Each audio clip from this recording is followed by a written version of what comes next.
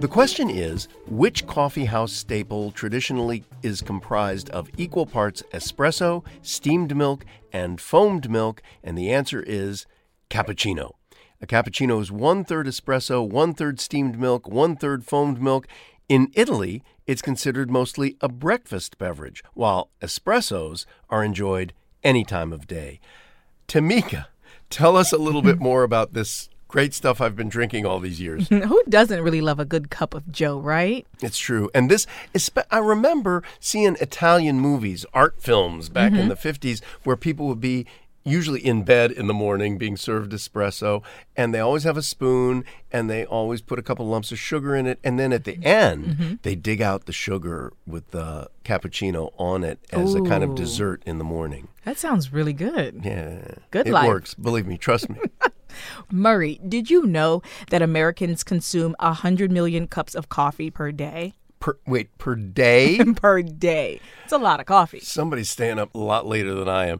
So what's the role of cappuccino in this huge coffee habit of the American people? The name is Italian. It means little cap, which perfectly describes the head of foamed milk that sits atop the drink's espresso base. It makes sense.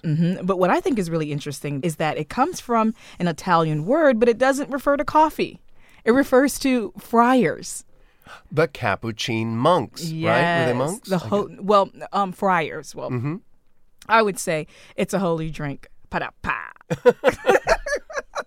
Well, the friar wore, and think about this, when you think about the colors in the drink, they wear a plain brown tunic with a hood, a cord that's white fastened around the waist, and the sandals.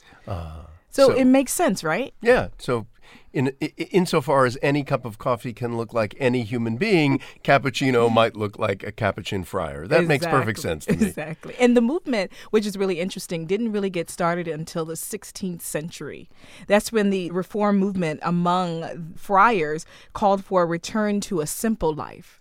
And that's why the simple garb and the rope belt and the sandals, it makes perfect sense. I'll think about that next time I'm having cappuccino. Thanks so much for that. You're welcome. That's it for now. I'm Murray Horwitz. And I'm Tamika Smith. We're Ask QOTD on Twitter and Facebook.